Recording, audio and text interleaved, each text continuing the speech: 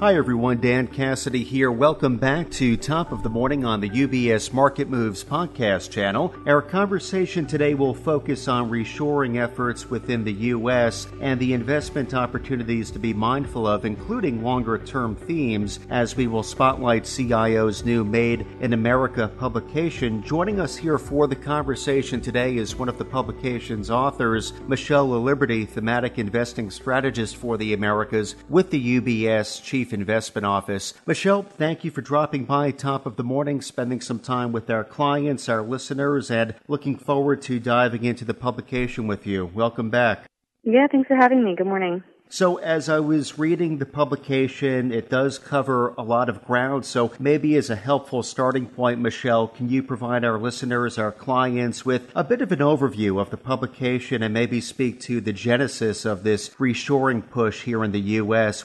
Sure. So I would say, first off, the publication aggregates our views and our thoughts on all three spending plans. So the CHIPS Act, the Bipartisan Infrastructure Law, as well as the Inflation Reduction Act. And look, these plans cover a lot of ground. So the report really drills down to some specific areas that we see investment need in, or that we think can have some staying power.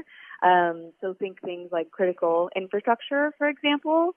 But in terms of reshoring specifically, one common thread these plans share is that they aim to secure greater American independence by reducing our reliance on other nations, by incentivizing U.S. manufacturing.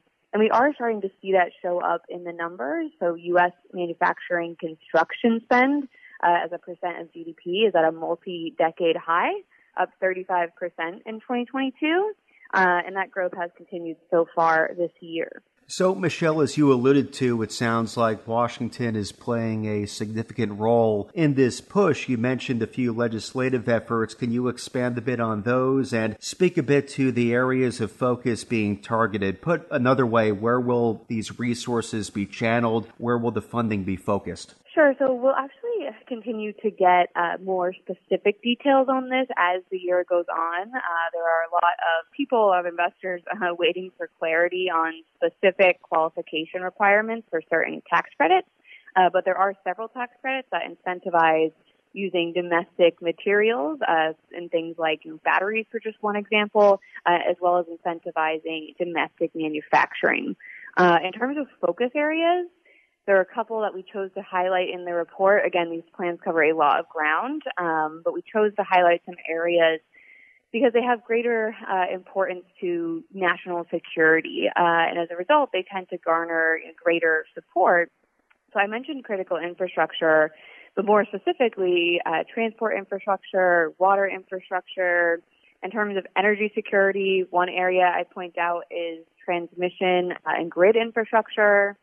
And finally, technological leadership in areas like semiconductors, cybersecurity, and artificial intelligence. So historically speaking, I'm curious for a bit of context, what has been the success rate, so to speak, of U.S. reshoring attempts? And might this time be any different? What can you gather there? And maybe help us manage expectations a bit for the timeline of this all to take shape. Yeah, I think that this is a great question because this is definitely not the first time we've heard the word reshoring, right? The U.S. has tried to bring manufacturing back before, but reshoring is incredibly hard to do. Economics favor countries using their competitive advantages.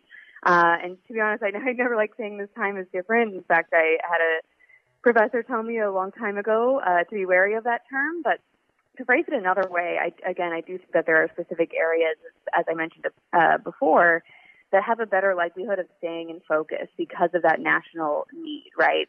I would say the caveat here is that we're going to need to be patient. Any potential reshoring is going to take time.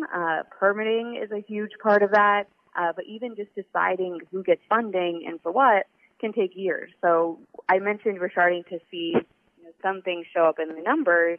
Really what we're seeing so far has been from the bipartisan plan, which was the first of the three passed, a couple years ago now. So I think that just goes to show that this is going to be, somewhat of a long runway here. Yeah, as you pointed out, sounds like a lot of complexities when it comes to channeling funds, and this will be a story we'll continue to talk about for quite some time. Just to point out again, you mentioned some thematic focuses a bit earlier in your remarks. If we can tie those maybe into some investment opportunities, considerations, CIO is identifying, anything there you can highlight for us? Yeah, certainly. I would say at a high level, really kind of three things.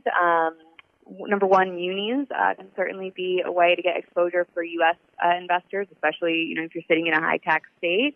The second thing I would say is thematic equities. So we have identified a number of different companies that we think should be able to benefit from the build-out of infrastructure and from some of the other trends in the report. And then finally, there are two longer-term investments that I think are particularly relevant here that we've talked about before. So things like automation and robotics, as well as energy efficiency. Labor is going to be a huge challenge here. If you're building a new U.S. production facility, I think it's likely to be as automated and as energy efficient as possible to save on both labor as well as operating costs. So those are kind of the three areas that I would point to. Okay, so quite a few investment considerations to be mindful of, and of course we'll point our listeners to the publication itself to read further into those in more detail. Before we close out, Michelle, and thank you for providing some highlights, takeaways from the note, any final thoughts you would like to leave us with? Sure. Thanks. I would just, reiterate the point that this story does have, again, a long runway ahead of us. So keep an eye out for developments. And here in CIO, we'll, of course, do our best to keep you apprised as things progress. Okay, I'm sure we'll have more conversations on this topic. Again, I do want to point our listeners, our clients, to the publication itself, Made in America, which can now be located up on ubs.com/CIO.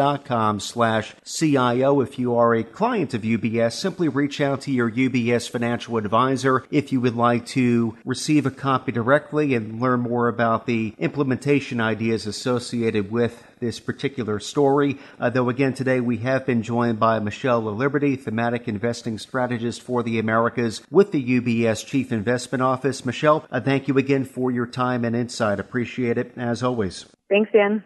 UBS Chief Investment Office's investment views are prepared and published by the global wealth management business of UBS AG or its affiliate, UBS. This material has no regard to the specific investment objectives, financial situation, or particular needs of any specific recipient and is published for informational purposes only. As a firm providing wealth management services to clients globally, UBS AG and its subsidiaries offer both investment advisory services and brokerage services. Investment advisory services and brokerage services are separate and distinct, differ in material ways, and are governed by different laws and separate arrangements. In the USA, UBS Financial Services, Inc. is a subsidiary of UBS AG and a member of FINRA SIPC. For information, please visit our website at ubs.com/working with us. For a full legal disclaimer applicable to the independent investment views produced by UBS, please visit our website at ubs.com/CIO-disclaimer.